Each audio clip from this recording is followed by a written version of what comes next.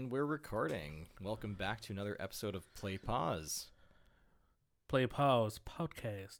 PlayPause media. Now, try saying that with a mumble 3 times fast, because I sure can't.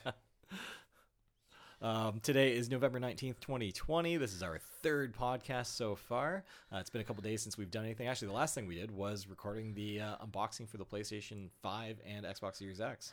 Yeah, it's been a crazy week. It's been a long week. Mostly because I've been on the PS5 till 4 a.m. every day. So, I mean, I don't have a life, so it works for me. Indeed. So today we have a couple things we're going to talk about. We're going to talk about the third episode of The Mandalorian, Season 2. A couple things I want to talk about today are some of my initial thoughts on Xbox Series X, and I'd love to hear what you have to think when it comes to the PlayStation 5. Mm-hmm. Fair enough. Well, let's go. Let's start with the spoilers with Mandalorian there, bud. Yeah, jump right in. So again, if you haven't watched it, skip ahead a few minutes because we'll get there. So for the most part, it was probably the best episode of the season so far, for me at least. Being, a Star Wars, Clone Wars fan, or have watched it at least. I wouldn't say I was a fan, but it's a lot of good parts in it. And I think moving forward, if you haven't watched the Clone Wars, go watch it before, if you have time. Because you won't really... I get it. I need to go and watch it. I'm not just saying you, I'm saying everyone, because I don't think you'll really understand the importance of, Bo-Katan being there. The importance of the fact that he's from the Death Watch and not from Mandalore itself, like Bo-Katan are and the other two who don't get names. But for me, it was a great episode. Again, it's my favorite episode so far from this season. And not surprisingly enough, it was directed by Bryce Dallas Howard again. So my other favorite episode from season 1 was directed by her. So, I mean, good start. Good start. And then you also have Sasha Banks from the WWE in there. Mercedes Varnados or whatever her real name is. But I didn't even realize, I thought I recognized her when I saw her, but it did, just the lack of, the traditional makeup you see her when she's on wrestling. Well, she usually has, bright blue hair or bright pink hair or something, so you usually wouldn't see her. But, she was great in it. I mean, she didn't really do much, but she saved Baby Yoda, so, you can't complain about that. But I don't know. What did you think? Yeah, it's funny that you mentioned Bryce Dallas Howard because after the episode ended and we saw, who the director was, Jamie, my partner, she right away was like, yeah, it was okay. She's okay as a director. It's funny watching the behind the scenes. I can't. What's it called? What's the behind the scenes of The Mandalorian called? I can't remember what it's Disney called. They've got I don't remember. A show you can watch. Regardless, on Disney Plus, there's a show you can watch behind the scenes of The Mandalorian.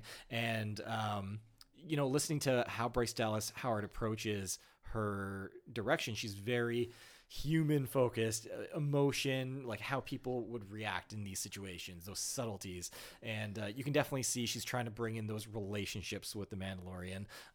To me, I almost saw a potential for a love interest with that other Mandalorian character. I don't know. I think you probably angered a lot of fans there, but probably I don't care.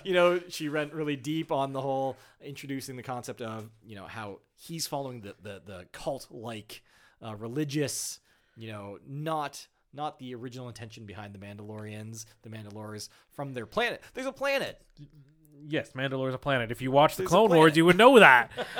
Because that's a big thing. So, I don't want to ruin it too much for anyone who has not watched the Clone Wars, but Mandalore takes a big part, especially near the end, especially at the end. The last few episodes is a big part of it as well. But Death Watch is a big part of it as well because they're fighting for the original part of Mandalore, which was what he is, what the Mandalorian is. You old school fighting, you'd fight like that. What Mandalore does with Duchess Satine, who is a former so Obi-Wan Kenobi used to be good friends with Duchess Satine. They were going to be lovers if he didn't join the Jedi Order. Interesting. And then you find out, spoiler alert, in the show that he would have left the Order for her had she asked. and then it's a whole thing. But you're not supposed to love when you're a Jedi. Well, that's the thing. Had she asked, he would have left. But then he took it. Then he started taking it so seriously because she didn't reciprocate it or whatever. Anyways, so the Duchess Satine, the reason there's such a big war between the Death Watch and regular Mandalorian is because the Duchess Satine wanted it to be didn't want to be part of the war, didn't want to do any of this, and they didn't see that, and that's not old school Mandalore way. At least that's what I got out of it. So there's a lot to it, and you have to watch it because the Darksaber is such a big part of it too. That's why she's so adamant of getting it in this episode. Like, it's such a big part of it, especially now that depending, like, the way it sounds like because at the end of of Clone Wars, the Republic. The Empire, whatever they're called, First Order. No, before that, because this is before that. This is when it was the Empire, but there's another word for the Empire. I can't remember what they're called. Oh my god, I'm gonna get crucified on the internet here. Imperial. It's Army? the Galactic Empire. It's the Galactic Empire. There you That's go, you. There you go. Before, so at the end of Clone Wars, they become the Galactic. They join the Galactic Empire, and not by choice. So there's a lot to it. So that's why she needs the Darksaber, so she can get back and take over. Because she, Bo-Katan, is the sister of Duchess Satine. So she it's not a role that you just get born into. It is an you get elected into that position. But from what I gathered, but still, she wants the power of making it back. The best thing about the fact that Bo-Katan was in this episode, they brought back what's her name? Christy Shakov. Oh, I'm looking it up right now because I'm in Battlestar. She's from Battlestar Galactica, the newer ones. Okay. She voiced Bo-Katan in the TV series. So when they announced that Bo-Katan was coming back, Katie Shakov. So when they announced that Bo-Katan was coming, Boba Fett and Ahsoka Tano. Which they mentioned her finally in the, I know. in the episode. Again, so stupid. Rosario Dawson. It's so stupid that they announced that before they even did the show. It's so dumb.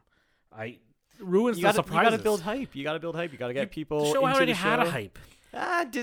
Disney's got all they got had to dollars say. they were worried about. They need to make sure All Disney they Plus had to subscribers say are is coming that in. Fans of the Clone Wars would be very, very happy coming forward. That leaves it open to so much. Like, his it's at the end of the Empire, so it's 5 years after the end of Return of the Jedi. Yeah. The way the Mandalorian takes place. So much could happen. That's why the Empire's still kind of hanging around, and he's like, long live the Empire. But I digress. So I still think this was the best episode. I think Bryce Dallas is becoming a really great director with it. Yeah, I don't know. She just either that or she's just getting the better episodes to direct. So I don't know. Yeah. So yeah, fair enough. You mentioned Clone Wars a couple times. If you haven't watched Clone Wars before, there's a lot of debate on if you're starting the Clone Wars, do you watch it in the order of episode release, or do you watch it in the chronological timeline order? So I watched it in the chronological order off of StarWars.com. So they're releasing. Not the episode order release. That was because Fox messed it up. Okay. From what I'm to understand is that they messed up the order when it got released. So go to StarWars.com, look up the chronological order of Clone Wars, and it splits it up because then you're like, for the last few seasons, it's pretty straightforward. It was at the beginning where they kind of mix stories around. So you mean Fox would mess up orders, episode releases? At least they kept this show because the show was good, unlike some other show I won't mention because I will get crucified on the internet for that. And I know I will. So does it have something to do with brown coats? I don't know. I ain't gonna say. That ain't me, bro. I'm a leaf on the wind, Alex. Watch how I soar. I don't know what that means. So we're going to move on from that. Now you're getting crucified for sure. Well, I could fight a lot of people and explain it. I could go into a lot of detail why, but I won't. I mean, a lot of the stuff... No. Okay, anyways, moving on. But The Mandalorian, I'm excited to see what happens next. Next episode, they didn't release a trailer, but they released some pictures. So, obviously, we're seeing... oh, God, I don't remember her character name. But the MMA star's coming back. What was her name? Oh, Gina Carano. Yeah, she'll be back. And the black dude. I don't remember his name. Nice. I should have researched more before this happened, but whatever. But yeah, they're gonna be back next episode, so I don't know how that's gonna happen. What's going on? So let's. You got Grief Karga. Yeah. And Cara Dune. Those are the characters you're referring to. Wow, they're horrible names. That's why I didn't even like them in the first season. So that's probably why I didn't remember their names in the first place. They're stompy characters. There's actually a petition to get her off of the show anyways. I mean, she's not a great actress. It's not just because of that. Apparently, she's tweeting some weird things on the internet, so they want to get her off the show. But then again, they wanted to crucify Baby Yoda for eating eggs. We don't know what he does. We don't know what he's eating. Heck, he could have been saving them for all we know. They don't explain anything because you can't understand a word he's saying. So, suck on that. Whatever. But yeah, so like, check it out. I'm excited to see where they go with it. Hopefully, Moff shows up eventually again because, you're really lacking your star power. I'm getting bored of just him personally. This one was great because you had more characters in it. It was just him and this little thing that doesn't do anything. I'm against Baby Yoda, so that's why. But we got to find out what he is. Once I feel like this is what they're going to do, and I said this earlier to a friend of mine, and he's like, what they're going to do with Ahsoka Tano is that she's either going to they're going to piss me off because they're either going to show her for the end of an episode and then can't finish the show. Like, she'll be right at the end of the season. That would be so frustrating. And you're going to be like, are you serious? And then you have to wait a whole year before it comes back. And I know that's what they're going to do. And it's going to piss me off so much. I really hope not. Or they're going to, do it at the end of an episode. And then they still make me mad. Because they're like, great. And then you have to wait for the next episode. And she's not going to be in that episode. She'll be in an episode like another one after. This does seem like the season where they're bringing in the fan service characters. Like, we got Boba Fett episode 1, assuming it's Boba Fett. It has to be. It has to be, We've got, Ahsoka Katana coming. Who else might we see this season? Who else could they introduce that is a surprise by the end of the season? I mean, in that story, I don't really think they could pull anything off. The only way they could do it was with CGI, like out of the main characters. There are a few characters from Rebels that could show up. I mean, theoretically, could we see Darth Maul? No, I don't think so. Where does this take place in the timeline compared to? So Darth Maul, I think I haven't watched Rebels, and he's in Rebels. Yeah. So I'm pretty sure spoiler alert again, dies in Rebels. So Rebels takes place between 4 and 5. I'm pretty sure, or at the time of 4. Yeah. Because there is a scene. You see him in Rogue One, so he's there. He's there, and Rogue One is leading into Episode 4. You don't see him in Rogue One at the very end. You're thinking of Han Solo. I'm thinking of Han Solo. You're right. Yeah. Yeah. And Han Solo is between 2 and 3. I'm pretty sure. Right. Yeah. So, and that's because that's when Clone Wars happens. Is between 2 and 3 for the most part. Right. The last episode. Does Han Solo not take place after Episode 3? Because remember in Episode 4, Han says like, "Oh, I don't believe in the Jedi. I don't believe in any of that old ancient stuff." He's around the same age as Luke Skywalker, best I can tell, anyway. Yeah, I can't remember. I guess it does take after 3, because there's some Clone Wars stuff that takes place after 3, but that's not until like later. Like the end of Clone Wars happens at. Right, I'm bringing up the timeline here. We're gonna figure this out. We're gonna get to the end of Clone Wars right now. The Clone Wars TV show ends. At the end of Episode 3. All right. Here we go. We got the timeline from the Phantom Menace on. So we got Phantom Menace, which takes place 32 BBY. I'm not going to look up what BBY stands for because that's just going to take me too long to figure out. Before Baby Yoda. Oh my gosh. Are you kidding me? No, I just made that up. Well, I'm sure I'm not the first one to make that up. Actually, because there's BBY and then there's ABY. No, there's no way. There's just Battle of Yavin. Okay. That makes sense. Okay. So we got Episode 1, Phantom Menace, 32 years before the Battle of Yavin. Then you got Episode 2, Attack of the Clones, 22 years before BBY. Then you got the Clone Wars movie, 22 BBY. Yeah, you got to watch that before you watch the TV show. Like you literally you have to watch like the Clone Wars, like the movie. Yeah. Episode 2. No, yeah. So there's the Clone War, Attack of the Clones. Yeah. And then there is the animated. Yeah, Clone you have to Wars watch the animated movie I didn't before know you that. watch the show. Yeah. Did it actually come out before the series? I don't know, but it's right before. It literally leads into the series. I have started the series. I'm not probably 3 times. I don't think you miss much, but it does explain one scene for sure. Okay. Anyway, so yeah, it goes Clone Wars movie, 22 BBY, so same time frame as Attack of the Clones. Then you've got from 22 to 19, so 3 years, BBY. That's the Clone Wars TV series, so it takes over the course of 3 years. Yeah. From there, it goes Episode 3, Revenge of the Sith, a 19 BBY. Then you've got 13 to 10. So you got 6 years pass to the start of Solo. And Solo goes over the course of 3 years throughout the movie, from the beginning to the end. After that, you've got Rebels, which is 5 BBY to 1 BBY. And the epilogue of Rebels actually occurs 4 years after the Battle of Yavin. Okay, well, I haven't watched Rebels yet, and I need to.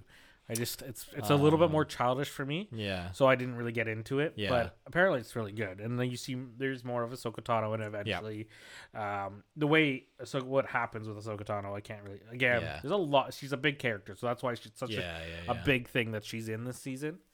And because we don't know how long she can live for either. Yeah. Because we don't know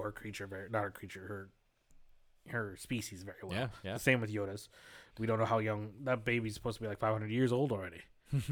Then we've got Rogue One, which is taking place concurrently with A New Hope, and it leads up to the battle at the end.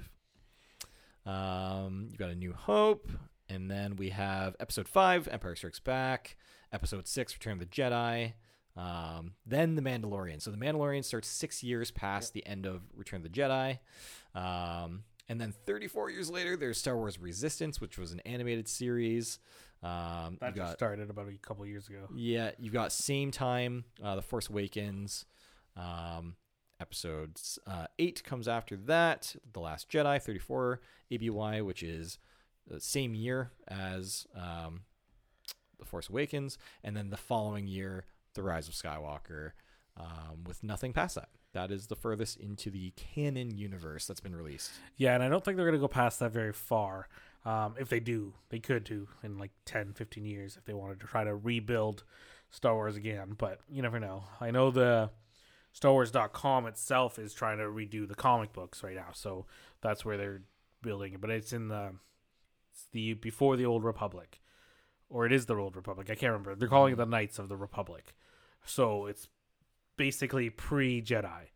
Yeah. It is Jedi. There are the Jedis. Old Republic was like hundreds of years. Like if you look up the BioWare game. Yeah. So they the new comic books are still the Jedi. It's like when the Jedi Council was at its highest power.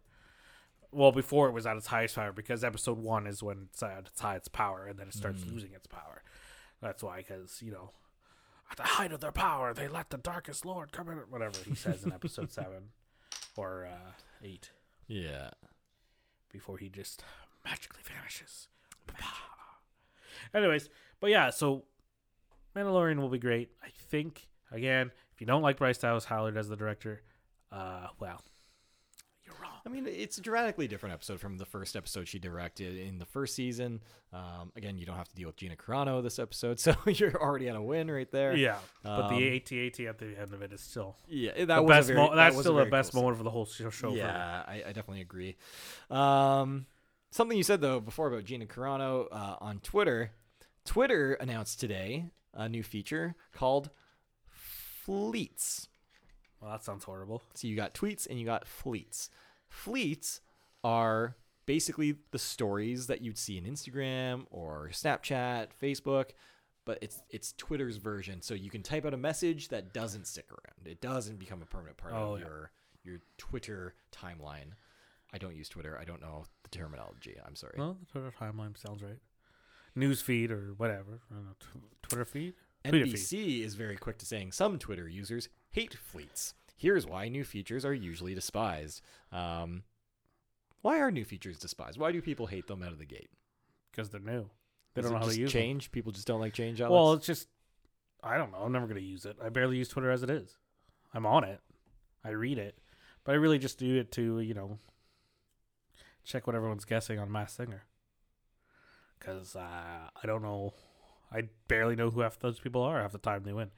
Like last week. Okay, if you're not watching The Masked Singer, I was so against it. All right, let's take that. I was against it completely.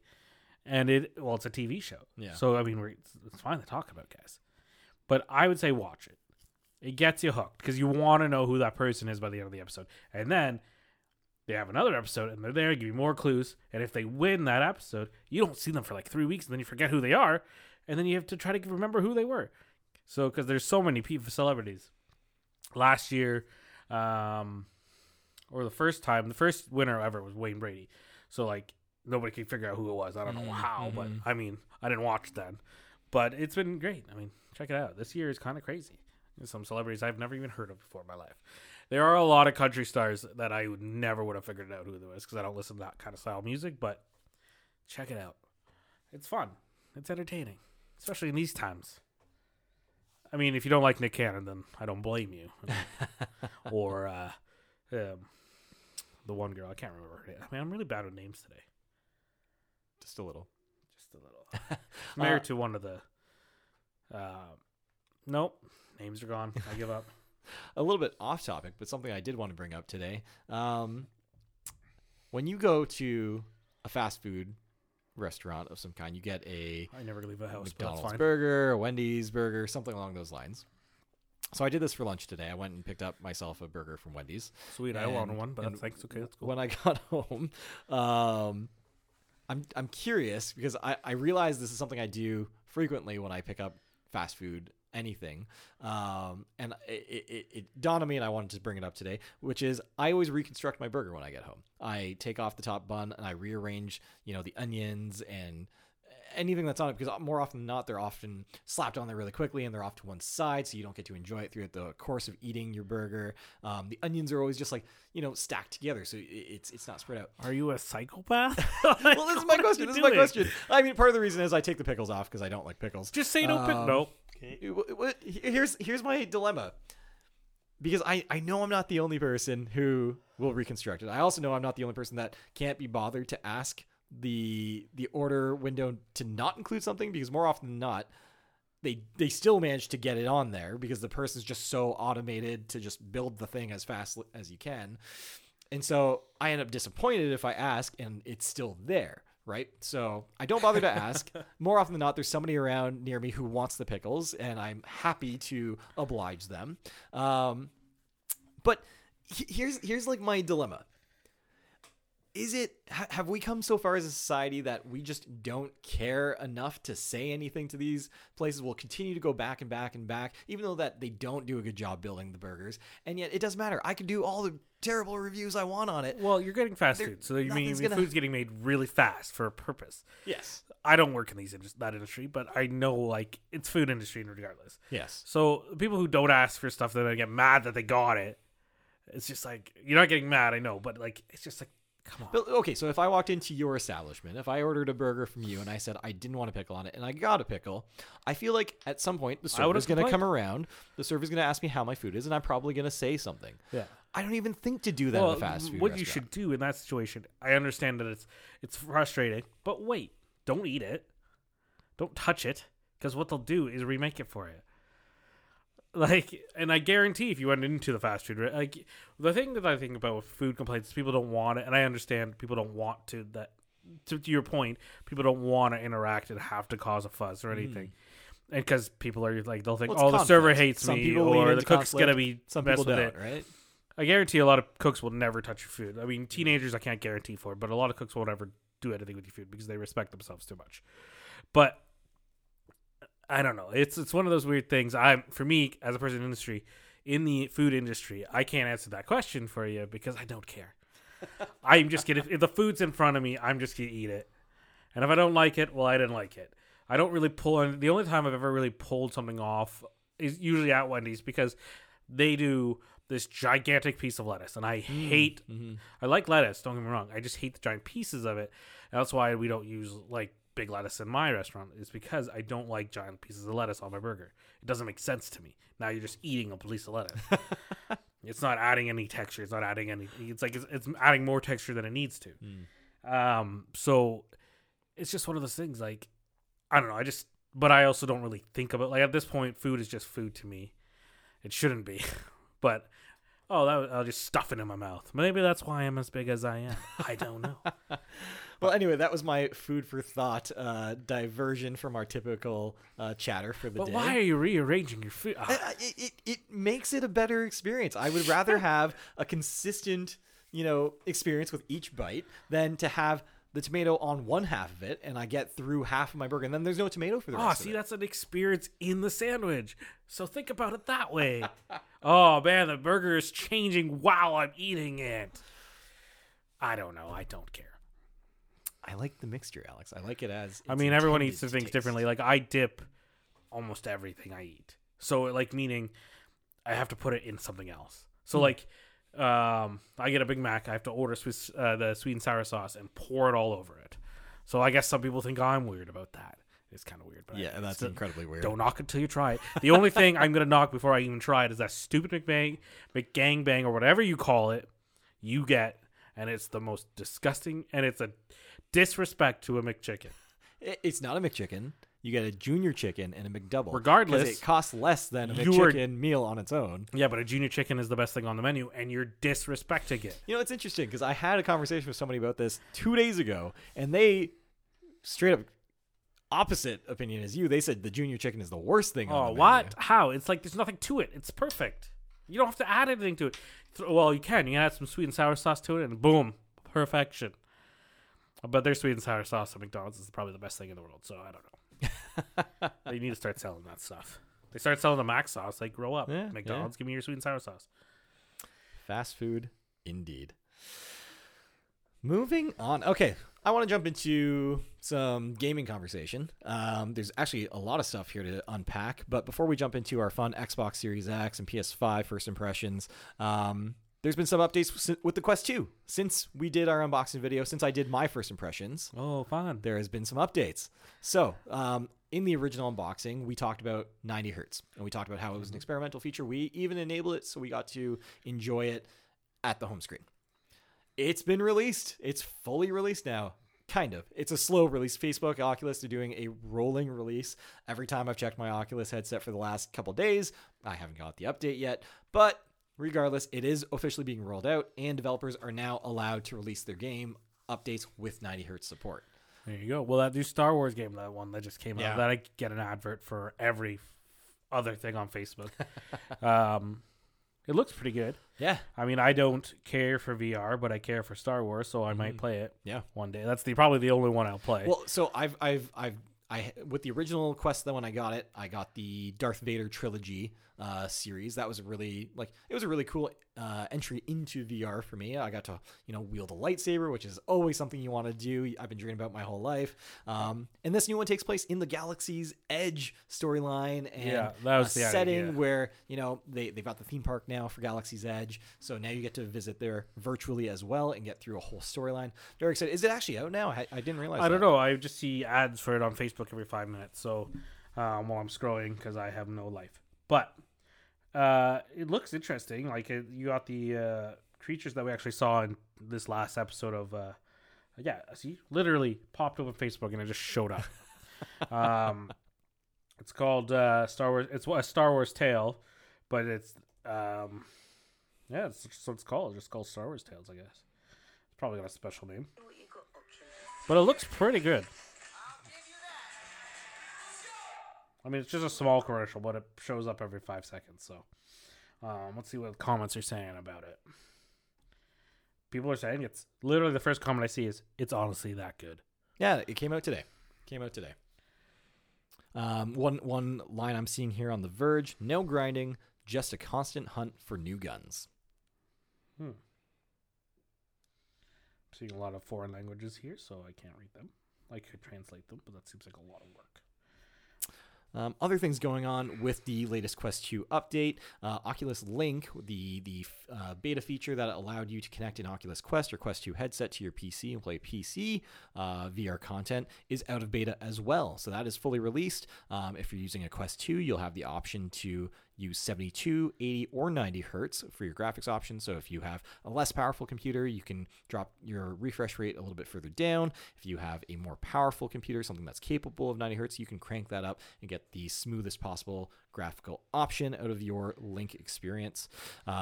With Link, obviously, you will want to use the Oculus Link cable. It is a little bit pricey.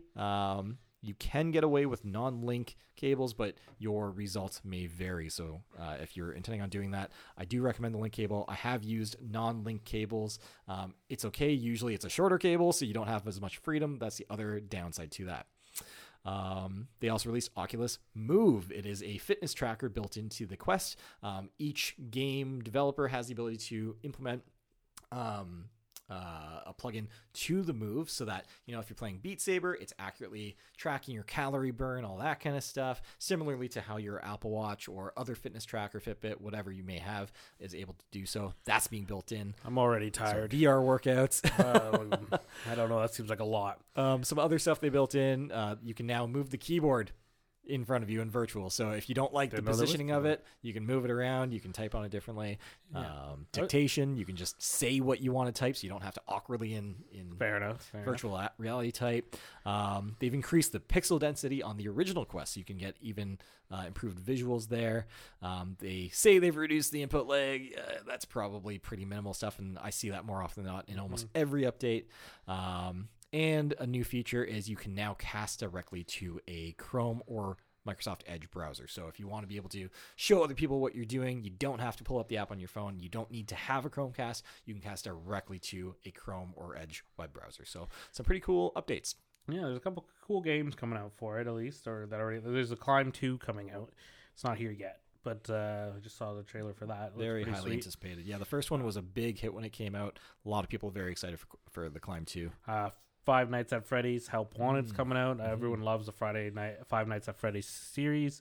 There's one game. I don't know if it's going to be on the Oculus, but my buddy on Facebook told me it's called Phasmobia. Phasmobia? Yeah. He wanted us to do a series on it, and we can. I'm open to it. But, it might just be you, man. I don't need to shit my pants. So, it is a game that you can play non-VR.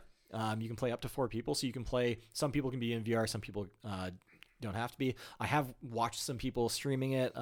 Ronnie, our friend, he's done it in VR along with some buddies that weren't in VR.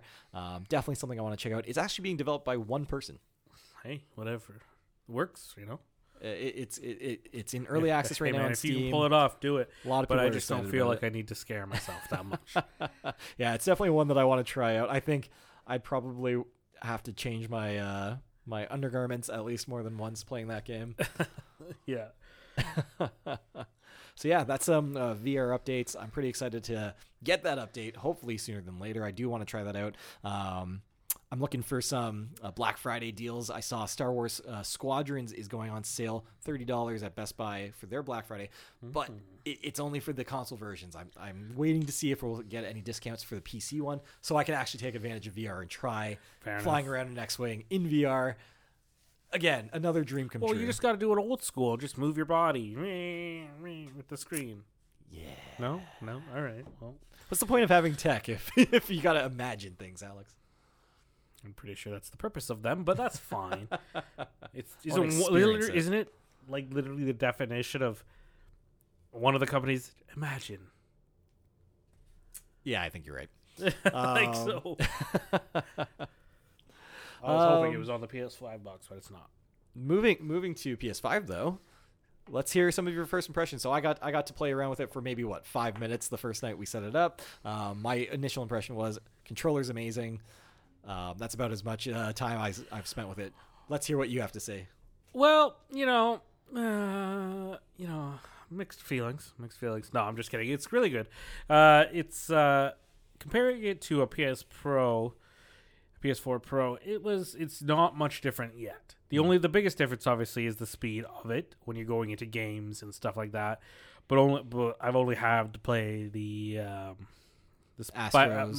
Astros and Spider-Man Miles Morales for the PS5. Everything else I've played has been made for the PS4. So the load times are, they're quicker. Like you could tell they're still a little bit quicker, but they're still 4 games, and they look. Some of them look nicer. I have yet to play. I'm gonna play Days Gone, which I think I'm gonna play next, and that was with the PlayStation collectibles as a PS5, upgraded to 4K. So that's my next one. But for the most part, I've enjoyed it. There's small bugs here and there, but I also think they're game issues. Like when I was playing Miles Morales, it wouldn't let me jump or swing at one point. Again, I think that's a game issue. The biggest thing I had was obviously when, which is a big bug for that, is that came with Spider-Man. So it's a Spider-Man bug, but it affects your whole PlayStation. So when you're playing Spider-Man and you go to rest mode, instead of closing the game, it could come back up when you start it up again and shut down and block out at you. Just shut down. Yeah, I actually heard it's bricked some PS5 Apparently consoles. it has. Luckily I didn't have that issue, but the most issue said it's just making you rebuild your catalog or something. And so what Sony has said is that you have to rebuild it and rebuild the file system and then reboot it. But it scared the heck out of me because it just went blah, blah, blah, and then shut down, and then it wouldn't turn on after I pressed the button twice. Eventually it came back on, and I think we're fine because I was like, this is day 1. What the hell's going on? Or day 2. I was just like, oh no. Okay, so other than those little bugs that you've run into in the games you've played, what do you think about the user experience, like the user interface? It is updated from the previous generation. They've changed the XMB, as Sony's always called it. What do you think of the new menu? So far it's been good. So like when we were playing, we were playing Fall Guys the other night. I could easily navigate to parties. There's a few things, like the whole party system's kind of gone in a sense. So like they actually stripped it from PS4's menu as well. Like it's changed. Yeah, now you just voice chat, and you have to. And then you have to add them to the voice chat. So that's kind of annoying because then you can't, like, I couldn't join, like, you and Dave had a chat. I couldn't find it and join it. Yeah. Like, I could join your voice chat, but it didn't make sense if I was just talking to you. Yeah. It was very confusing in that sense. So I just waited for your invite. So it made more sense. But, like, I saw, like, one of the best things I think came out of it is that when a notification comes up, so, like, when Jamie added me as a friend, I just had to press the PS button. And it just pops up. The game didn't go away. Nothing went away. And it just said, accept or this. And I was like, accept. And then it went away. Like, it's one of the better. It's like a notification on your phone, basically, that you can just swipe down and accept and whatnot. And then you're not really moving away from what you're doing. Yeah. And the same with the PlayStation Home. When you just tap the PlayStation button, all the things are button, but you're still in the game. Yeah. So you don't really have to do much. You can check who your friends are, what you're doing with what they're doing. And join games, switch games. It still does the delay for the game. Like it still closes the game and then goes into the next one. So there's no quick resume like what you see on Xbox. Not Series that X, I've which we'll talk experienced about yet. soon. But so hopefully. But again, I haven't really played a lot of switching over games yet, so I will soon. But because I'm just trying to avoid that rest mode hack, so I'm just closing games and then going to it anyways. Yeah, I get that. So until that has been debunked and fixed, there's no point on me. Another thing with the experience I wanted to ask you about, the actual operation of the console, a big talking point was the reason for the size of it was to deal with the heat. In terms of noise, operation levels. So, I have the disc one. So, I've been playing. So, if I played Miles Morales, you do hear it go off. You can hear it. Okay, so you do hear the fan, or are you hearing the fan. disc? You're hearing the fan. I want to say it's the fan. Okay. But it's gone and like it's when it's the fan. Because when you're playing, and it will come on and then it'll go away. Okay. And it does that every little while. But it's audible. It's enough you can hear it across the room. Okay. But I honestly don't know if that's just because it's the disc. Mm-hmm. I have yet to play a digital game. Right. And, all the way through, I played Fall Guys, but I didn't notice it because I was wearing headphones. So if it did happen, I didn't hear it. So I want to see if I'm playing a digital game and that changes it, and it is the disc that's running, even though it is copying it to the system. So I don't see why it would need to. But you never know. Yeah. And it's one of the big things I also noticed is copying. They haven't fixed that problem. No, it still takes forever to copy a game into your system. So if you have the disc version, it's kind of still like, okay, what's the reason? What's the point? If it's just gonna install the whole game to the console, I might as well have just downloaded it. Yeah, exactly. Yeah. So for the most part, I will download most games anyways, especially in today's climate. But it's nice to have the disc version just in case, there's a nice movie that I want to get or something. I don't generally buy discs anymore anyways for games, but I mean for movies. But if I want to buy a bunch of games, trade them in, whatever. I like doing that anyways. I like going to the store if I can. Again, today's climate doesn't really let you do that. So, we'll see how it goes. It's still only 1 weekend. So lots can change next week. Lots can change in a month. So we'll see, especially with bigger games coming out still. So, okay, so moving on from the console itself, the controller. So it's called the DualSense. Mm-hmm. Some things I noticed that really stood out to me was the rumble. I really enjoyed the improvements to the haptic feedback, the adaptive triggers. I just for the 5 minutes I played, like that was like mind-bogglingly cool. So a lot of that hasn't been put into games yet, obviously. Mm-hmm. But Astro, because it was the tech demo, right? It's meant to show you how the controller works, that game. And but it's already like when I played Fortnite with my nephews who are just ridiculous at that game, and they're 8 and 9. So let's put that into perspective. Like they're level 117, and I'm like 24. So I don't really play Fortnite that much, but still, it's like we were playing, and they went to the most populated area and won the game. And I got killed like 4 times. But anyway, so I was playing Fortnite, and you could really tell with the controller that they're still working on it. But you could tell they put a lot more into it. Even with Spider-Man, they put some stuff into it. Fall Guys, like they're working on it, but it's getting better. Yeah. It was immediately noticeable to me. I really hope a lot of publishers and developers take advantage of the new DualSense controller. The only reason why I'm concerned that it might be a gimmick for a little bit of time is because nobody else has embraced it. So it's either going to be one of those things that it's so game changing that Xbox has to catch up and Nintendo has to catch up, or it gets largely abandoned, like things like the 6-axis, the motion controller in your PlayStation controller. How many games really took advantage of motion control? Yeah. Early on, plenty, but as time went on, you saw less and less. Like I remember PS3 came out, you had a few games that used it. PS4 came out. I remember Infamous, the only thing you ever used motion for was the spray can. Well, that's the same with The Last of Us. All you did was every once in a while, if you left your little flashlight on, you had to shake the controller. The only other games that I can think of were like Heavy Rain that made you get actively involved, but it was more of a narrative story, so they wanted it to be as interactive as possible. And I think they will move on with that. I think I haven't played Valhalla yet, and I know that's like what they did it's nothing crazy, but it's still a really good game. It's been rated really well. But I know they won't have any controller aspects in that because there's nothing to really do with that. But, we got Cyberpunk coming out. They delayed that. It was supposed to come out today, actually. So with the delay, maybe they fixed some of that and put that into the PlayStation version. I know that almost every Sony exclusive game, they just announced that they're building the PS5 version from the start. Okay. So they're doing that one first and then building the other ones. So they're looking for the PS5 in mind. So maybe the next games that come out for PS5 exclusives, that they'll be working on the control aspect or using it's to its full potential. Yeah. Okay. The other things I noticed in my limited playtime, the speaker to me sounded improved over what was on the PS4 controller. Yeah, it was okay. Like again, I haven't really heard much from it. Okay. I do have not a surround system, but a good system. Yeah. So maybe I'm just hearing that specifically. Yeah. I don't really hear anything, or maybe it's too good that I don't even notice that it's happening. So I know they recommended don't use that as your mic. Right. You can talk through it. So wait, there's a mic built into the controller? So apparently there is. Oh, yeah. I do remember you had to blow on it for the one mini game. Yeah. Yeah, so, but they suggested don't use that as your communication. Right. Still get a headset or whatnot.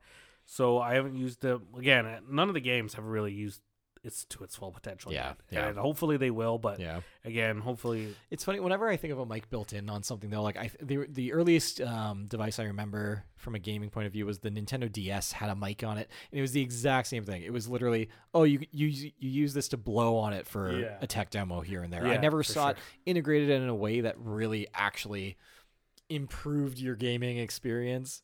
It was always strange. I remember one of the Pokemon games, there was a rumor that if you blew into the mic as you were trying to catch a Pokemon, it increased your chances.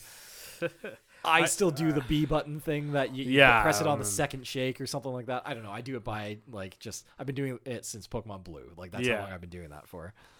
Hey, whatever. If it works, it works. If you, at least if it the placebo effect. If you think it works, then why not? It's working for you, right? Yeah. The controller as well, the comfort of it. To me, they made the handles themselves a little bit longer. To me, it's a bit more comfortable than the DualShock 4. Yeah, I haven't really experienced anything wrong with the holding of it. It just seems fine. Like the one thing I do notice with that it has a okay battery life.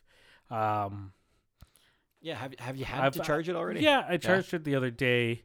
I have the charging station and another controller, so it was interesting. Like I let it die out, but when you told me low battery, it still had about an hour gameplay before it died, which is good. So I didn't really need to change it up. So realistically, I don't even think I needed a second controller. Usually I buy a second controller for that purpose of it dying so consistently. But I'm starting to think I didn't need that second controller. But hopefully there's more multiplayer games and I have people come over and we play them, and then we need him. So, because I still want to try, see what they do with next year's sports games, how NHL looks next year, how PGA, if PGA, they make another PGA. Because that was one of the first games I played on the PS5 was PGA, and it was glitched out to hell. But I don't blame it, because it's the first time on the PS5, so I'm sure they didn't update it yet, but hopefully they will, because it's such a good game. So I looked it up. Sony is saying you should get 15 hours of battery out of your PS4 controller, or your DualSense PS5 controller. My apologies. But depending on the game you're playing, it will vary. So if there's a lot of rumble, if there's a lot of motion involved, that will vary. In comparison, I just quickly looked up the Xbox Series X battery life on the controller, which uses AA batteries. You can actually get up to 48 hours on a single pack of batteries. So it does go to show how much more the DualSense is using. I still think it's stupid. I mean, you can get the rechargeable play and charge kit for the Xbox Series X controller, but again, like that's a pretty. It goes to show how much this controller is doing, the DualSense. Yeah, I never understood why they just do the batteries. They're the only console in the systems. Yep, they are the only ones. Do battery According powered. to an interview back in March, this is what they had to say. What it comes down to is when actually talking to gamers, it's kind of polarizing, and there's a strong camp that really wants AA's. So that's Jason Ronald, partner director of program management at Xbox. Are these gamers own battery companies? Digital Foundry. So I feel like these gamers probably own battery companies. Who knows? To me, it's is it gamers and gamers the owner of going to the landfill. So that's the argument against it, because you're frequently having to go through batteries unless you have rechargeable batteries, which that's what I typically do. Yeah. If I'm using batteries with these controllers, I'll probably pick up the play and charge kit, just because I did the same thing for the Xbox One that actually I bought off you. Yeah. I think you had actually bought them. I bought it for a week, and I was like, yeah, no, okay, bye. Yeah, so that is probably something I'll do for the Xbox controller. One thing I do appreciate about it, though, is what happens when the battery goes in your DualSense controller. What do? Is there a way to replace it, or do you end up having to buy a new controller, which, in my opinion, might be more wasteful than just buying a pair of rechargeable AA batteries or this play and charge kit? Well, so I've had the PS4 I had for so long. Yeah. I never had to replace a controller. Well, that's good. I know people who have had to, though. Well, true enough that I'm not just like, I'm more of a, I'm not a gamer that plays every night for 4 or 5 hours. I play when I can, and then I play a game, and then I get heavily invested in that game, and then it's over, because I play story games. But I've never, I've seen the batteries dwindle. Like my one controller, the first one I got was the white one, which I got before I got the Pro. I could see that it was dwindling. It didn't keep its charge as long as before, but I don't understand. I've never experienced. Well, I will say, my PS3 batteries are pretty much shot in all of my 6 axes and my DualShock 3s, whereas my 360 and my Xbox One controllers, I can still just pop in AA. So I think there is something to be said. If you're planning on having this for years and years, like many people will do, there is something to be said about having replaceable batteries. It's an interesting debate for sure. I think when it's new, I love having that built-in battery. I think of my phone the same way. Like, I wouldn't want to change batteries in my phone. Oh, I no. would much rather just I don't know. know? Like the way I have it set up now, I have the charging station for the PlayStation, so I have both controllers, because the charging station for the PlayStation 5 is just 2 slots. Yeah. And you just plop them in and then it's pick up more the like other a one. dock, right? Yeah, they are, which is... Oh, it's not there anyways. Yeah. But I have it right beside the couch, be lazy as heck, and never have to get out of the couch, ever. I had to do this time because I didn't sync the controller yet when I had to get to the next one, so that took 2 minutes, but oh well. I should have done that once when I opened the box, but I thought they'd be smarter. They could just sense it now, but I'm not at that point yet. Yeah, it's funny. Even looking at Nintendo, their Pro Controller, 40 hours with their built-in battery. The Joy-Cons, the individual Joy-Con controllers that attach to the console, they each will last about 20 hours. So PlayStation DualSense has the least amount of battery life of any of the controllers, but it's also doing the most. Yeah. Those adaptive triggers truly are, to me, game-changing. I'm still very much looking forward to playing a racing game and seeing the gas pedal and the brake pedal. Gran Turismo should be coming out soon, right? So like, I'm never going to buy it, so you're going to have to. Yeah, I'm definitely going to have to test that out. I think of, shooting games. Think about when Fortnite does do something where you have a different feel for your trigger on different weapons. You hop into a vehicle, suddenly you gas and brake. Like, that to me is some of the stuff that can really take advantage of this. Yeah, I can definitely tell for some things, like when you're fighting and stuff in Spider-Man, you could definitely tell that there's a better... Well, think of a bow and arrow. Like, as the more you press, the tighter the string gets. The more. Well, that's what I'm hoping for with cool. if they. I'm hoping that they'll just make an upgrade for The Last of Us 2. Yeah. Instead of just making you Remaster. buy a new one. Yeah. Or at least give you a deal for the new one or something, and give you something else with it. But we'll see how it goes. Well, but the PlayStation 5, I say 8 out of 10 right now. Okay. We still got some reasonable. for the first week, right? Yeah. So 8 out of 10. But I mean, comparison to an Xbox that I would never own again. So well, let's dive into the Xbox then. So Xbox Series X has been out a week plus 2 days. Sorry, you asking what time it is? No, I'm just asking how long this podcast has been so far. We are at 52 minutes. Okay, just wondering. All right. So Xbox Series X came out a week plus 2 days ago. It came out last Tuesday. Some of my initial impressions when I first got it plugged in and everything, it looks really nice. I wish I could have stood it up where I wanted to put it, but I had to lie it down. You'll see that in my setup video I'm going to release probably this weekend sometime. It's just too tall for where I was trying to put it. It is an awkward shape. I couldn't put it where I had my Xbox One X before. Typically, when I buy a new console, I take the old console and I put it in the same spot. Yeah. I could have done that with a PS5 had I picked it up. It will fit where my PS4 Pro is. Even though it's gigantic, it would still fit because it's more of a traditional shape of a console. It just happens to be a lot bigger. The Xbox Series X goes with this dramatically different box figure. Yeah, and it does not fit in a traditional media cabinet. It's something. It's different. I'll give you that. It's cool. Like I do like it. But some of my initial problems with the box are, and I mentioned I was concerned about this when we unboxed it. The plastic does retain finger oils. You do see the oils on it, so I'm gonna have to find some kind of cleaner that can clean it and then just never touch it. Well, here's the thing: how often are you gonna be touching it anyway? So same with the PS5. I'm gonna take when you put a disc in and out, that's about the only times you need to. But you get one kid around, it's gonna be covered in fingerprints, and I'm just not looking forward to that. So yeah, I wasn't a big fan of that. But okay, so I got it plugged in, powered it on.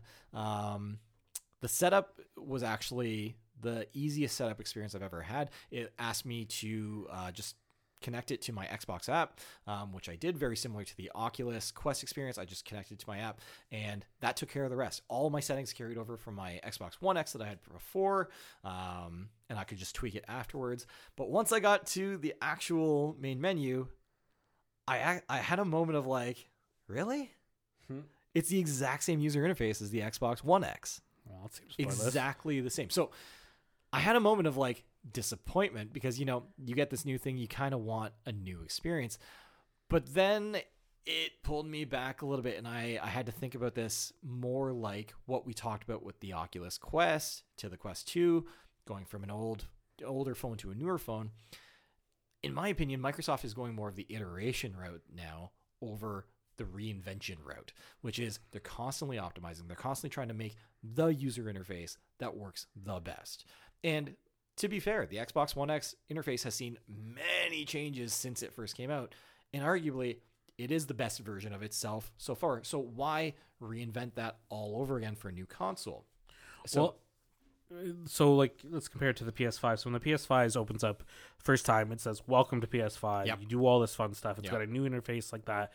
I think that's a wow factor. And that's what I think you need when you're buying this new system, especially one that just came out. The last one was out almost 10 years ago.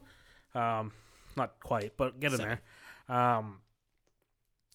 You're expecting something else. Like with the PS5, especially the redesign of it completely, and the Xbox One, you expect the Xbox Series. So you expect a new experience. I expect new experience. Yes. And I got that with the PS5. You did. You got a visually hearing new that, experience. I'm like, well. So, yeah, and that to me was my initial impression, which was a bit of disappointment. I was expecting this new experience. However, the new experience comes in different ways, and it comes in unexpected ways, and it takes a moment to wrap your head around. This truly is an upgrade to your last Xbox. This is not a replacement.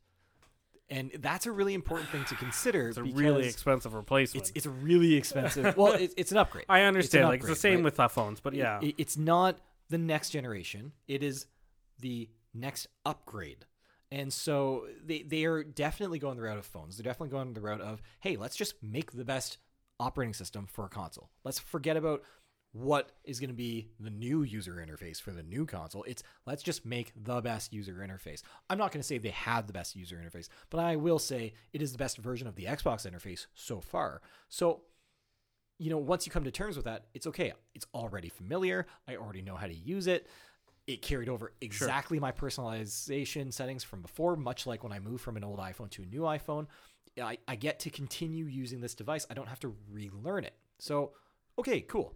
I can get on board with that. The controller, again, another story. It looks exactly completely underwhelming. It's the same story as the user interface. You've got improved button feel. The D-pad is definitely much nicer. They pulled that off their Pro controller, which is more of a luxury controller when you're looking at the different game pads. Sure. But when you put it in your hand and you're not looking at it and you're not pressing the buttons, there's nothing special about it. You're just using another Xbox controller. So again, it's iterations. They've improved, but they're not revolutionizing anything. They're not pushing the envelope to say, hey, we're going to give you these adaptive triggers so that you can have an improved experience. We're not going to give you haptic feedback so that every step in the different textures you walk in are going to be different. Boo. You're not wrong. Why not do that? I was blown blown away playing Astro's Playground, and I hope developers take advantage of it. Oh, I'm sure they will once they get the whole review. Well, it depends. It depends right? what. It all depends. So this was a bit of the story initially as I got into it. The next disappointment was it took a really long time to download the games. This is something I only was downloading optimized games for the Series X. So I started to download for Forza Horizon 4, Gears 5, Master Chief Collection, Doom, the latest one, Doom Eternal. So I started downloading all of them. I probably waited an hour and a half and I didn't get to play a game. What?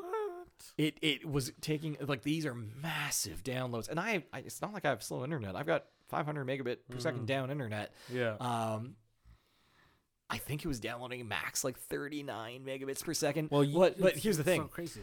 I think the mistake I made was starting with Forza Horizon 4, which is coming from a Microsoft server. It is also the biggest of the 4 games that I was trying to download, because the moment that one finished, it seemed like everything else just picked up, and it just flew by. I guess. But I downloaded 4 games in 15 minutes. I know. I watched. So it was definitely, that was hard. And you know what? I could have prepared. I have an Xbox One X. I could have put games on a hard drive. I could have even just turned on my Xbox One X and network transferred. There's a lot of options. But if I'm a new Xbox Series X gamer, I'm new to the Xbox ecosystem, I sign up for Game Pass and I start downloading games, that was not a great first experience. I actually did not play a game until the next day. One thing between the two, and goes to your point, I guess, in a sense, is that the PS5, the way I've seen it and the way it's being marketed and the way it's being, even when you're just looking at it on screen, it is meant to be for new players. It's new. It's different. Yeah. It's meant to be for, like, even all the commercials and everything. It's meant to be trying to grab new people that have never played PlayStation before, and I'm getting that feeling a lot. Yeah.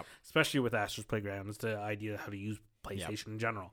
And then to your point, that Xbox is expecting people who's buying the Xbox Series to already know how to play Xbox. Yeah. Yeah. Which I think that's where, for me, the PlayStation would win again, because now you're not just feeding to the people you already have, you're trying to pull in new people. Yeah. And that's a business model. Yeah. But again, PlayStation is Sony itself is a different situation than Microsoft. Yeah. Because Microsoft is only in the computer game for the most part. They do have a little bit side projects here and there, while Sony is a multimedia company. Yeah. Yeah. No, you're absolutely right. Like, okay, so going back to Xbox, my impression so far has been mediocre. It's been, I've experienced this before. Nothing's particularly new. These games are taking a long time. I go to bed. I didn't even play a game the first night I set it up. Yeah. Next day, so this is now the Saturday, because I had bought it on the I got it on the Wednesday, delivered. I didn't unbox it until the Thursday when we did the double unboxing. Got home super late on the Thursday. I started editing the video. I think I went to bed like 1 a.m. that night, just after getting some initial edits done while it was fresh in my head, kind of what I had pictured it would look like. Worked all day Friday, and then finally Friday night, I was like, I'm doing this. I'm setting this console up. I'm going to play it tonight finally. I've had this thing for 3 days now. For sure. Didn't play it that night.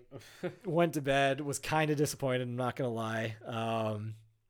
Got up the next day. I had some stuff I had to do, so it wasn't until later in the day that I finally turned the thing on. I think it was later afternoon when I turned it on. I was like, cool, games are installed. I'm going to try this out. So the first thing I did is I booted up Forza Horizon 4. It started really fast. That solid state, that flash storage on it makes a huge difference. I'm used to starting it up on my Xbox One X and waiting. And like literally, I would hit the start button, and more often than not, I'd either have my phone out in my hand, or I'd leave the room, grab myself a drink, grab a snack, come back, start the game. If I had been playing it on my PC recently, you would have to sync my save. It was a couple minutes of waiting to start playing the game. This is not the case on the Xbox Series X. I think it starts faster than it did on my PC. Interesting. Which I was quite blown away by. Yeah. Now, to be fair, I do have the game installed to a hard drive on my PC. I've got my operating system running on a solid state drive, but the game is installed to hard drive. So I don't know how they would compare if I installed Forza Horizon 4 directly to my solid state drive on my PC and then compare the two. But I feel like, at least in my perception, was it started up faster on the Xbox Series X than my PC. So that was the first time since I turned the thing on the night before that I was like, okay, this is cool. I like this. It was also the first time I've played this game in 4K, truly in 4K. Yes, the Xbox One X was able to play it in 4K, but it wasn't really like, I think it was upsampling from a lower resolution. It was only doing it at 30 hertz, and there was a lot of frame dips. Even on my PC, the maximum resolution I can get is my ultra wide, which is like 3840 by 1440. Still not 4K. And yes, while I was able to get higher frames per second than 60 frames per second, which I was playing on my TV, this is the first time I played 4K, 60 frames per second, and it was consistent. Does it give you an option to play between performance and fidelity? There might be. I didn't bother to check because it was so smooth. It was so good. I just hopped in right away. I just couldn't wait to get into my first race. I got into a race. Man, what a difference it makes, at least for a racing game, having twice the frame rate than you have on the old console. This is the first time I did this on a 55-inch screen, that I had a game running this smoothly at that resolution. That was awesome. Like that was the first time that I was like, oh, like, yeah, I'd like this console. Like up to that point, sure, it kind of had a nice look, but everything else had been underwhelming. I didn't get a new experience with the user interface. The controller was very much the same thing. There's no new features to the controller really to speak of. Yes, there's a share button, but I'm sorry, I'm that doesn't get me excited. No. Right? this performance, the speed at which the game started up was amazing. So I was like, okay, I played that for a few minutes. I was finally impressed. And then I decided, okay, I got to try out some other games. So I booted up Master Chief Collection. I hopped into Halo 3. I started the game from the beginning. Again, started up very fast. It is optimized for Xbox Series X already, so it's in 4K. It's running at 60 frames per second. And then I wanted to try Quick Resume. So I hopped over to Forza Horizon 4. Sure enough, within 10 seconds, I'm back exactly to where I was on Forza Horizon 4. I didn't have to quit a game. I didn't have to launch a game. I was just right back. My first experience didn't go great because Forza froze up within 30 seconds. I was like, all right, it's a new feature, whatever. That's no excuse, Xbox. Figure it out. Yeah, I quit out of the game. And then I launched up another game. I launched up actually Ori, Will of the Wisp. It's a beautiful game, beautiful art style, beautiful soundtrack. It's really cool game. And I started hot swapping between Halo and that. And I was able to do that probably 5 times in a row without a problem. And that's when I started to realize, like, okay, this does have some new features. This does have some wow factors. This Quick Resume is really impressive. I booted up 2 or 3 more games, and I was able to hop back and forth all of them without an issue. And it was seconds rather than minutes of jumping in between. I just was really, really impressed by that. That was super cool. That is, for me, the one big thing that it has over every other thing you play a game on, that you can actually do multitasking of games if you want. Yeah. That was really cool. Not that, like, I have a tendency of jumping between games. Usually when I sit down to play a game, I found that a little weird, game. But, I wish I had it. Like, I do. I don't. Maybe it's coming. Once you have it, though, it's kind of like you start to realize, like, now that I can jump between games, like, I think when it comes down to the PS5 and they fix the rest mode situation, that it will be there. It possibly, may just it may just be faster than what the PS4 did. Yeah. But I'm not sure, because the PS5 was when you leave a game, you're not really leaving a game, but you can go right back into it pressing the button. Well, this is the most impressive feature about Quick Resume, is that you can turn it off, you can unplug it, you can go somewhere else, plug it back in, and it will still Quick Resume. Interesting. Like, this technology is incredible. I want to see it come to PS5. I want to see it come to PCs. Like, this is a really, really impressive feature. So that is my experience so far. I think Microsoft's taken a different route than PlayStation. PlayStation is sticking to the more traditional. Each generation is a unique new experience. Xbox is saying, and they've done this since the original Xbox One came out. Xbox One came out and said, hey, we're going to support all the old games. 360 Xbox games, they're all going to be supported. Xbox Series S and X came out. Now you're getting optimized versions of these older games. Xbox Series X comes out. They're continuing that trend, which is if you have an Xbox, you have all the Xboxes. You can play them all, and we're going to try and give you the best experience of it all. PlayStation has not done that to the same degree. They're still trying to push for those new experiences. So it's a very different business model that Xbox is starting to go down. Not to say it's the better one, but it's certainly a refreshing take. We were playing Fall Guys last night, and I was talking to Dave, and I was saying, Dave, you're going to love the Xbox Series X because it's your Xbox One on steroids. It's just like the most souped up version of your Xbox One, but it's still that same experience, right? Yeah, and that bores the heck out of me. But that's just me. I mean, like with the PS5 and the PlayStation in general, it's always been about creating moments within games, and I think Xbox is more creating moments with your friends. And I mean, there's different situations, and like PlayStation has the online capabilities, and they do push like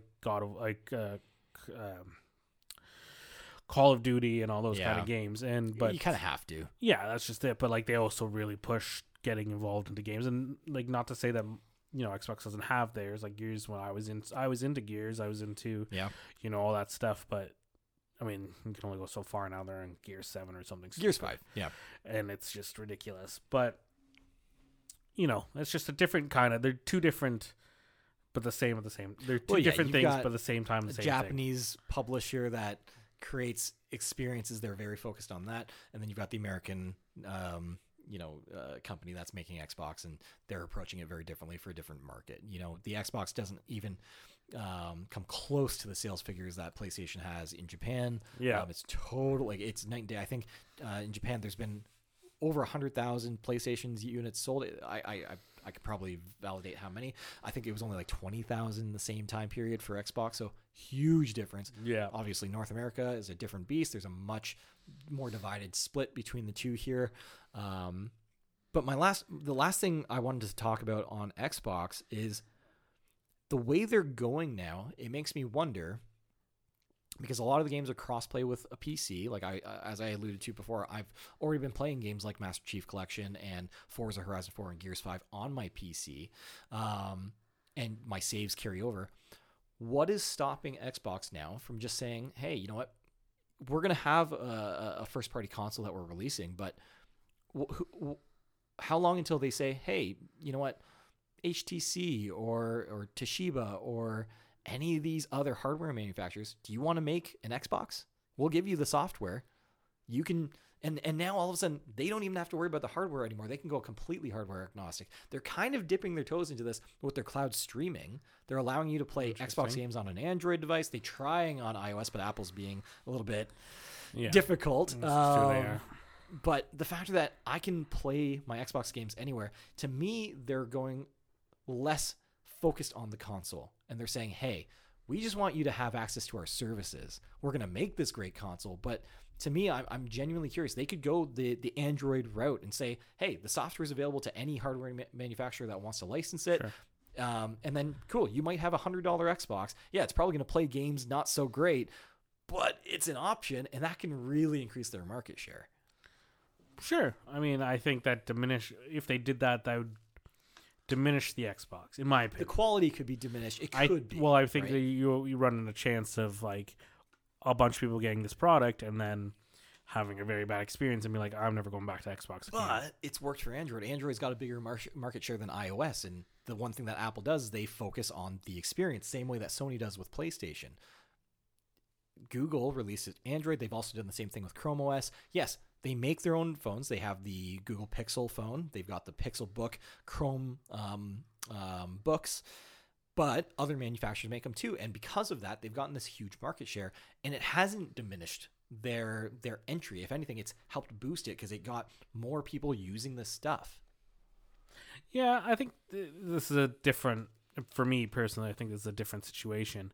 I get it. It's technology in the same point, but I think when it comes to Xbox for gaming, I think I know they're trying with the Stevia or whatever the hell it's called. Google's got their Stadia. Yeah, Stadia. Yeah. And I mean, I don't know a single person who's used it. So I know a few, but it hasn't been. So it's no like good things. Yeah, and it's just I feel like you're gonna play. Let's say you're really excited about a game and then you play it on that thing and then it just ruins it. But the game has won millions of awards. But then it's tainted for you. And like, I don't understand how it's like. I just find like it can lead to so much more problems when you do something like that. Yeah. But we won't know until they try. So you never know. I think PlayStation is never going to do that, and I think I'm okay with that. Well, yeah, I don't see Sony doing that anytime soon. Absolutely, they try, but I mean, so they've dipped their toes a little bit into streaming games with the PlayStation Now service, which it's okay, but these newer services like Xbox's like xCloud is a really solid way to stream video games. Yeah, like I've said before, like Sony is taking this more as a business model as a product. So with like the PlayStation, the Play Now, you get the games, but then you lose them, and then you have to play them again. Like, well, not with PlayStation, with PlayStation Plus, you get to keep those games forever. But I feel like that's a smart business model than giving those games to those people all the time. Yeah, because then now they really enjoyed that game, but now they have to go buy it. Or you know what I mean? That's just you're giving them a taste of trying it. But I'm like, oh shit, I really played that game. I love that game, and now I gotta go buy it because I want to finish it or I want to do something about it. That's just for me as a business person. I think that's more a sustainable way of keep going. Yes, you have that subscription fee with both of them, but and it's working right now. Subscriptions are all the rage. Like that's how this world's running right now. But I don't know. That's just for me. I see that as a better business profit than. Time will tell. Ultimately, that's going to be the great teller. I mean, who's going to have the better games? Right now, PlayStation has the better... Like, the PS5 has the better new games. There's only a few, done the Demon Souls remaster. That's out. Spider-Man Miles Morales. I'm stoked to play that. I really want to play that. they've done the better job of getting some titles out at release that make you want to play those games. Yeah. In comparison, there's not a single new Xbox Series X game for me to try. Not one new game that was developed for the next generation specifically for me to play. So I'm sitting here rehashing games that have already come out. Yes, they've been optimized. Yes, they play amazing and it's a great experience. But there's nothing that I'm pumped to play right now. Like Halo Infinite's been pushed to next year, you know? Yes, Cyberpunk's around the corner, but it's also available on PlayStation. It's not an exclusive, you know? Yeah, it will be an interesting few months to see what they push out. Yeah. It will be a year probably before we see them at their full potential, Yeah. but we'll see what's going on there. Yeah. So my rating for Xbox, you gave PlayStation 8 out of 5. I'm actually giving Xbox 8 out of 10. I'm giving Xbox 8 out of 5 would be amazing. I'm giving them a 7 out of 10 in terms of the overall package. So my experience with the setup and the initial getting things going was honestly pretty garbage. But the experience once I got to actually use it, much better. Like it's a great piece of technology. If there's a lot of games you're playing on Xbox right now, this is an amazing. Like if you're using an Xbox One, no question, get an Xbox Series X. Sure. If you're on an Xbox One X, the Xbox One sucks anyways. I'm a little more like, sure, upgrade. It is definitely an improvement. Like it's a massive improvement over the Xbox One X, but do you have to upgrade? Like, there's nothing really saying you have to upgrade. Well, I mean, from my experience from the Xbox One, I would upgrade. But from the Xbox One, yes. Yeah, and I mean, we're never going to get sponsored by Microsoft now, but that's fine. At least I won't. You have to, anyways. But yeah. So I mean, from the consoles, good start. We're getting there. Yeah. Just before we end this, I've got a couple things we want to go through the movies because there's some big movie things that have happened in the last little while. Let's talk about it. Biggest one for me was that Wonder Woman finally got announced that it's going to go to HBO Max. Oh, really? It's still going to do theaters where it can safely, but it was announced today or yesterday that it will go to HBO. December 25th in for Canadian free theaters. As long as you have the subscription, you get to watch it. So like, there's no extra fee, there's no nothing. That's an interesting approach, but I think HBO is really trying to hold on. So what you're talking about is for the US. Yes. Well, we'll have it for Crave. It should go to Crave. I haven't read it. So I'm reading an article right now on CBC. They said, so Wonder Woman 1984 will make history in the U.S. when it becomes the first superhero blockbuster to debut simultaneously in theaters and on a streaming platform. For Canadians, the viewing options won't be so revolutionary. So it will be released in theaters on December 25th, assuming we don't go into another lockdown and whatnot. The current plan is to release it in theaters December 25th in Canada. Currently, it doesn't look like anybody in Canada has streaming rights. Well, if it's on HBO Max, Crave owns the streaming rights. There's a good chance we'll see. But like if we think about it this way, because like French Prince just got released. Yeah, last night, the reunion, and that's HBO Max. Yeah, so we'll see. It's hard to say. Nothing's been confirmed. Like literally, CBC is saying here, HBO Max doesn't operate as a streaming service outside of the U.S., though some of its higher-profile TV shows and made-for-streaming original films are licensed to Bell Media's Crave platform in Canada. Yes. So we'll see. I'm sure they won't drop the ball on that because they would want as many people going on for that. And speaking of DC as itself, they released a new trailer, a black and white trailer for the Zack Snyder's Justice League. And it looks a lot. You got Darkseid in there, so I'm always happy about Darkseid being there. There's apparently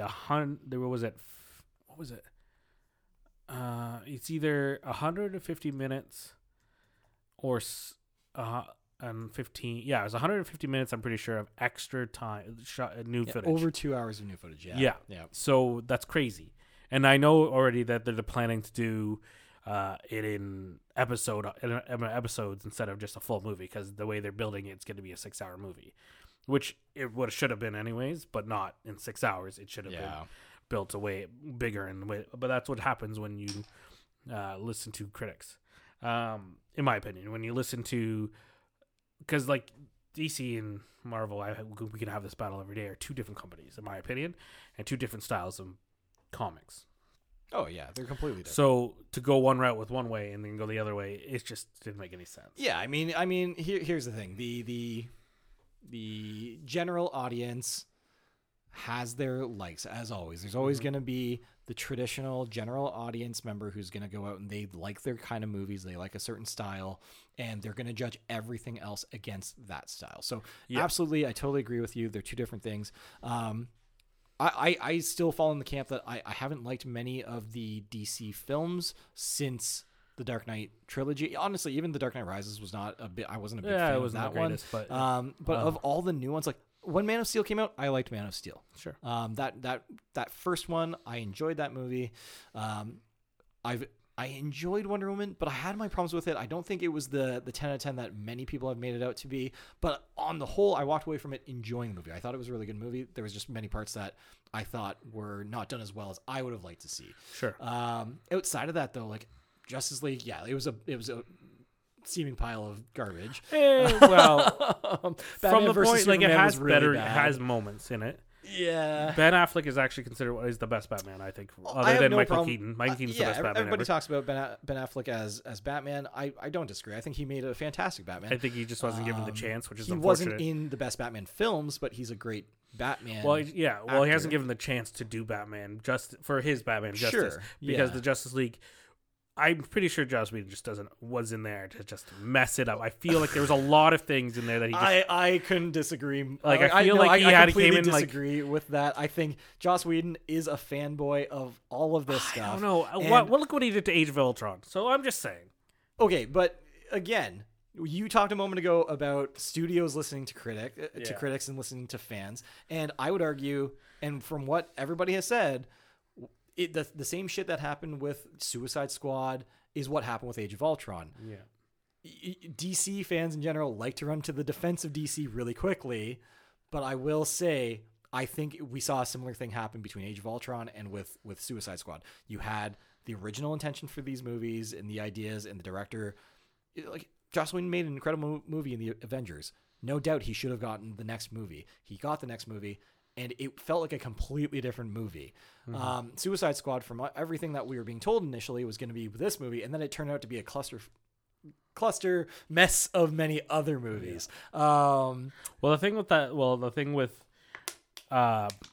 this is the problem with Warner. It's Warner Bros. That's really messing up the DC thing. Yes, because they're stepping in. Suicide Squad was a completely different movie. It was like 3 movies trying to be one. Well, they shot it completely different. Like, the Joker was such a bigger part of it. Yeah, he was barely in the movie. And they cut him. Yeah. They cut him all out. Yeah. Because the fan outcry there was like potential for a good movie in there. Well, the thing is, everyone was so upset that how he looked, and I'm like, nah. People were upset when they saw Heath Ledger. I know, as that's the what I said. Joker. Like, wait until the performance, but then they exactly. cut his performance. Yeah.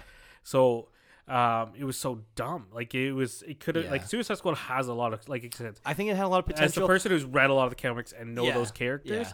the way some of those people have portrayed those characters are really well done. Yeah, I don't disagree. As I think a they had a Batman really fan, weak villain.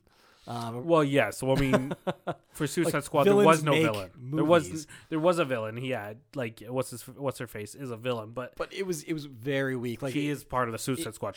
They killed her. It just felt like there was 3 different people who had 3 different ideas for this movie, and they just said, let's just mash them together. Well, the thing is, David Ayer, the guy who directed it, yeah, didn't get a final cut. yeah, And that's the problem with movies. They don't give them final cut, and you can't do that to a director. Yeah. You because you get them to shoot this movie yeah, the way they wanted to do it. yep, And then you're like, well, now I have to work with this. It's gonna look like crap because you had to change your direction. yeah. And I feel like yes, Josh Whedon was given a 75% filmed movie, and then had to change it according to what Warner Bros. Wanted. Which I think he probably did. And he also put his own stuff in it. And I'm like, I don't think Justice League itself is such a dark group in the first place. They all come from demons. Yes, so does the Marvel, the Avengers. In a sense. Not to the same degree, though. But you know what I mean? And you can't just switch them on a dim. Like if you watch Batman versus Superman, you had a director like Zack Snyder is a very unique director. Yeah. I don't think anybody could have picked up a movie that Zack Snyder was making and had 75% done, and then be able to finish it and have it feel like a complete movie. Yeah. I don't think that was realistic to stick on the same timetable. It just was never going to be the movie that fans expected. Yeah. The thing is, I know a lot of people didn't like Batman v Superman, but it was a build-up movie. if you watch that and then like because it builds up those two characters. It was a build up, and it was also a rushed job, which again to me is Warner Brothers. They were trying to catch up to Marvel, and they should have just been playing to the two of their own home. They shouldn't have been thinking about Marvel. Yeah, well, they should have like the. Yeah, it was just a. I think that's the problem. You've got businessmen who are more focused on competing than thinking about the art itself. Well, I think they've slowed it down now because after the success of Wonder Woman, which they let just kind of move, like they just let it play its own gears, and then the success of it, and now Wonder Woman 1980, whatever it's called, I think it's 1984, and how much it's been delayed, and that's just pandemic plus its own issues. I think we're gonna. It's not gonna be as good as the first one, and no sequel really is. Cheetah is kind of is a very strong character as a villain. She's not the only villain, but speaking enough that Pedro Pascal, who plays the Mandalorian, is in Wonder Woman in 1984. But Cheetah, unless they get the graphics right, it's going to be a big flop. But we'll see. Yeah, we'll see. They've certainly had plenty of time to work on the VFX. So the only excuse there is budget. And I mean, for these movies, like if Warner Brothers is truly invested in making their money from them, they need to invest. They need to penny up. So going back to Justice League, here's the biggest thing that bothers me about this Zack Snyder final cut, whatever you want to call it. It's bizarre to me, that we time and time again have had to go through this, because if he keeps getting his cuts, then why isn't Warner Brothers just saying, just make the Snyder cut the first time? And so what my problem with this is this just he gets the mulligans that nobody else gets? Is this just he gets to make his first cut, and then he gets to chalk it up that it wasn't his cut, and then he gets to do it again? Well, the thing is, he didn't get to finish that movie. I know Justice League he didn't. Yeah. I realize that. But we've seen it with Watchmen. Did he do another Watchmen? Yeah, he did the director's cut, and it was dramatically longer, and it was changed from the original theatrical release that people really poo-pooed. Well, they changed the ending. He did his director's cut on that one, and it's significantly longer. I have it on Blu-ray. He has done it. There's been more than one movie. I'm struggling off the top of my head to think of the various movies he's done, but at the end of the day, like this movie, if he was 75% done Justice League, it still would have been Actually, I'm pretty sure he finished Justice League. They were pretty much done. I feel like they were what pretty happened close to was being done that too. Yeah. He couldn't do the reshoots. Yes. And then when they brought in Josh Whedon, they told him to rewrite scenes and then reshoot. Yeah, which again, if you're coming in at the final hour, you're going to say yes to what the studio demands, because you're coming in at the final hour, you want the job. Like if they could have easily swapped him out for somebody else. If there's really a whole lot of issues with Joss Whedon as well, because there's a lot of harassment and bullying apparently that he used. But I haven't looked into it. I don't know what's substantiated. I haven't looked into that either. At the end of the day, I think that was just a messy situation. It was a shitty timing for Zach and his family. And I think that's why he's getting it. Totally. Not only that, it's just... So the fan base is huge. So drastically changed. Like I want to see the theatrical Snyder cut.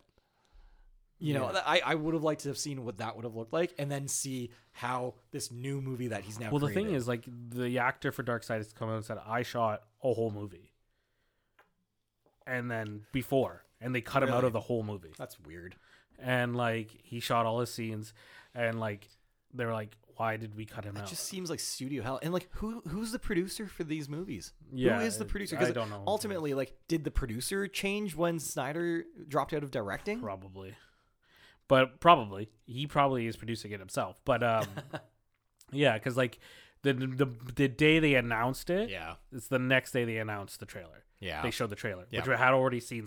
No one's ever seen. New scenes. They had scenes that were totally redone with the VFX, like completely redone. Yeah. Like, I'm sorry. You can't actually compare the Snyder cut to the theatrical release. You can't compare it because they've had years to work on this. They've had years to make changes. They had the benefit of getting to see the original release and see the critiques to go back and now redo things to fix them. I think I don't think there's no other chance unless it was a beta test. Unless you shot them down reshoots, which are impossible. Because like even when he was done what he had done, they already agreed to doing some reshoots. Yeah.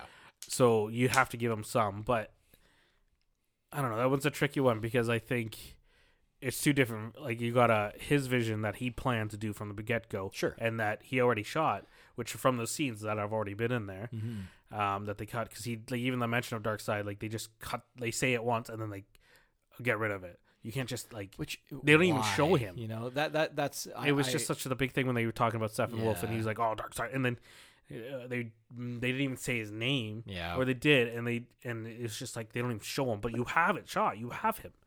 It just didn't make sense to me. Is to release this, massive budgeted movie with all these stakes because you want to get in the same audience view of what Marvel's pulled off with the cinematic universe, and you want to be in the same league as that. So you go out there and you release this Justice League movie, even though you had to change directors partway through.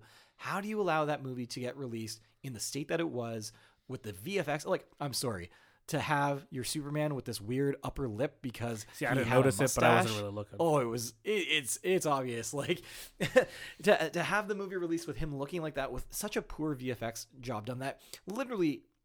After the trailer came out, you saw people fixing it within a day. Just taking the footage that they saw in the trailer, and they were able to fix that. How did the VFX artists who were paid to make this movie not have the time or the budget or the skill? I don't know what it was. Well, that's got to be Warner Bros.' fault, because clearly they were ready to work. Like, Henry Cavill was clearly ready to work on another film, and then they weren't going to do reshoots. The movie was done. Yeah. Just from that point of view, the movie was done. They weren't going to do reshoots. Yeah. And then they decided his film wasn't good enough for them, and decided to do something else. Because that is clearly what has happened. Yeah. Because he had a contract that he had to keep his mustache, right? So yes, he was in Mission Impossible. So that obviously means that they weren't going to. He wasn't ready for reshoots. He was done his movie. Yeah. And then they were like, "No, we don't like that. Yeah. Let's do this." But now the outcry, like the petitions, like when you have a fan base like DC saying, "No, give us what we wanted." Yeah. You're messing up 5 of the biggest characters. Yeah. You're bringing in you missed an opportunity with the biggest villain in DC history. Yep. And the only person who had, like, because if everyone who watches Batman vs Superman, you saw the Darkseid symbol and everyone's like, yes, that's what we want. Yeah. We saw it coming. They teased it. And then that's why I said it's such a lead up to that. And then for them to just drop this Marvel wannabe is just like, okay, well, because even the bright scene at the end when they're in that country, I was just like, that's too colorful. Like, it doesn't need to be that way. To me, the standout thing here is the DC films have been plagued by mismanagement for years. They have had these people making decisions who they clearly want what Marvel and Disney have. Yeah. They clearly want that. They want the success. They want the fandom. They want people to react the same way. But they're rushing it, and I think that's that's what's bothering. The hardcorest of fans are always going to defend it because they're the hardcorest of fans. That will happen on any side of any fence ever. But the only reason they have to defend it is because of these decisions that are being made. That these mismanagement things are happening. That's the only reason why you have to. There's also like all the issue of like, yes, everyone, like you said, like everyone's comparing it to a different thing when they could be two different. They are two different. Yeah. Just because they're both superheroes doesn't mean. I think they've learned from that because they gave James Gunn free control of Suicide Squad too.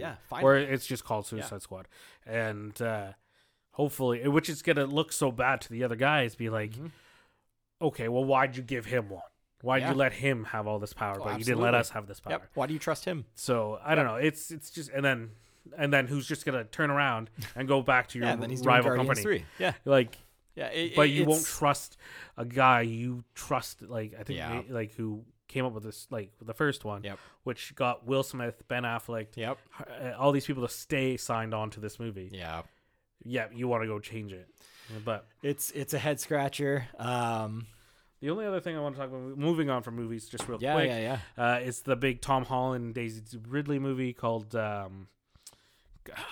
had it in my head right there. It was plagued for so long. It took so long to come out because they didn't want it to come out for the longest time. And they shot this movie about 3 or 4 years ago, maybe even 5 years ago, and they just couldn't get it out. Now it's coming out. It's called Chaos Walking. The trailer came out today, so it's really a really interesting film, and I want to see how it's gonna look. I think now the success of I don't know what the cause was, but now the success of Tom Holland as Spider-Man, it's gonna push it. That's probably why they have it coming out. But it's a very interesting plot. It's kind of like Children of Men, but the opposite. No, I wouldn't even say that. It's like the only thing that's opposite about it is the fact that there's no women left, and Daisy Ridley becomes the only woman. And then, so it'll be interesting to see what happens. But watch the trailer, get a look, see what everyone thinks, and it's interesting. I thought it was an interesting plot, and that's why I wanted to bring it up, because it took so long for that movie to come out. It was plagued with lots of issues there, but I think that was a release problem too. But hopefully they don't have that problem with Uncharted. So it's actually based on a book series. Yes, I read that. So it's adapting the first book, which was a 2008 novel titled "The Knife of Never Letting Go" by Ness. Okay, I'll definitely have to check it out. What else? I guess that's really it for the media world for me. The only other thing, nominations for Game of the Years are out. Not Game of the Year, but the Game Awards are out. The Game Awards are I don't out. know what Game of the Year. There's no nomination for Game of the Year yet. Not from the website, at least. So that presentation is December 10th. Yep. So that's going to be interesting coming out. See what they do for that. Top ones obviously are Last of Us. I think Last of Us is going to take a lot of it. They're almost in every category. So we'll see how that goes. But it's be interesting couple months to see coming up now, because now that Christmas is coming out, see what they're going to push for games, for movies, for television. There's not a lot of new TV shows coming out. Yeah. So, but hopefully. So I do have the Game of the Year contenders here. These are the nominees. Oh, I couldn't find those. And this is what we'll end this podcast on. So, Game of the Year contenders. We have Doom Eternal, Final Fantasy VII Remake, Ghost of Tsushima, which I'm actually playing right now, Hades, Animal Crossing New Horizons, and The Last of Us Part 2. Honestly, for me, out of all of these, there's really only two options, and that is The Last of Us Part 2 and Ghost of Tsushima, which is funny because these are both exclusives to the PlayStation platform. However, that is my bias. I think, looking across Doom Eternal, I know it's an incredible game that I know a lot of people are enjoying. I just don't know how it would take either of these games as Game of the Year. Final Fantasy VII Remake, it's a remake that's not even a full game. It's just episode 1. How do you make that Game of the Year? I have heard Hades. I have not played it, but I've heard it is an incredible indie title. I have heard nothing but great things. That I think it has a chance in this. Animal Crossing New Horizons. Listen, it could win. It's a Nintendo title. People absolutely love it, and they went crazy for it. I think it's only popular because the world ended. No, Animal Crossing's always been popular. No, I understand Animal Crossing, but the new one, sure, everyone started playing timing. It because timing. I think that's the only reason. Had it not gone into that situation, I guarantee you, half the people who bought a Nintendo Switches, and specifically the Animal Crossing You're version, right. There was a lot of never new players to the series with Animal Crossing New Horizons. That is for sure. We've got a lot of mutual friends who were playing it that I've never seen put this amount of time into any game. So Sure, it's got a chance. For me, it comes down to Last of Us Part 2 and Ghost of Tsushima. I haven't finished Ghost yet. I have finished Last of Us Part 2. I have tentatively put my vote on Ghost. It'll probably part win. Of the way through, it has an incredible art direction. The soundtrack's amazing. The story so far has been amazing. The gameplay has been amazing. For me, it is the true Game of the Year. Although The Last of Us Part 2 was an incredible game, I do have my qualms with it. So I think I haven't played Ghost yet, but from what I hear, it's probably going to win just on the fact that the vision of it and the story. But I think Last of Us 2 will be either win everything else. So it'll win best character, it'll win best writing, or best it'll win everything else, because for me that game is just such an emotionally piled game. Totally, yeah. So it is just all about the characters, all about the story, but not the gameplay, in my opinion, right? So there's not a lot of gameplay importance on it. It's there. Yeah. But the importance is the characters and the story. So it'll win all that. Yeah. I haven't played Ghost, so I don't know how important the gameplay is to it yet. Yeah. But people are saying it's an amazing game. So we'll find out. We'll find out. There's definitely some good options on there.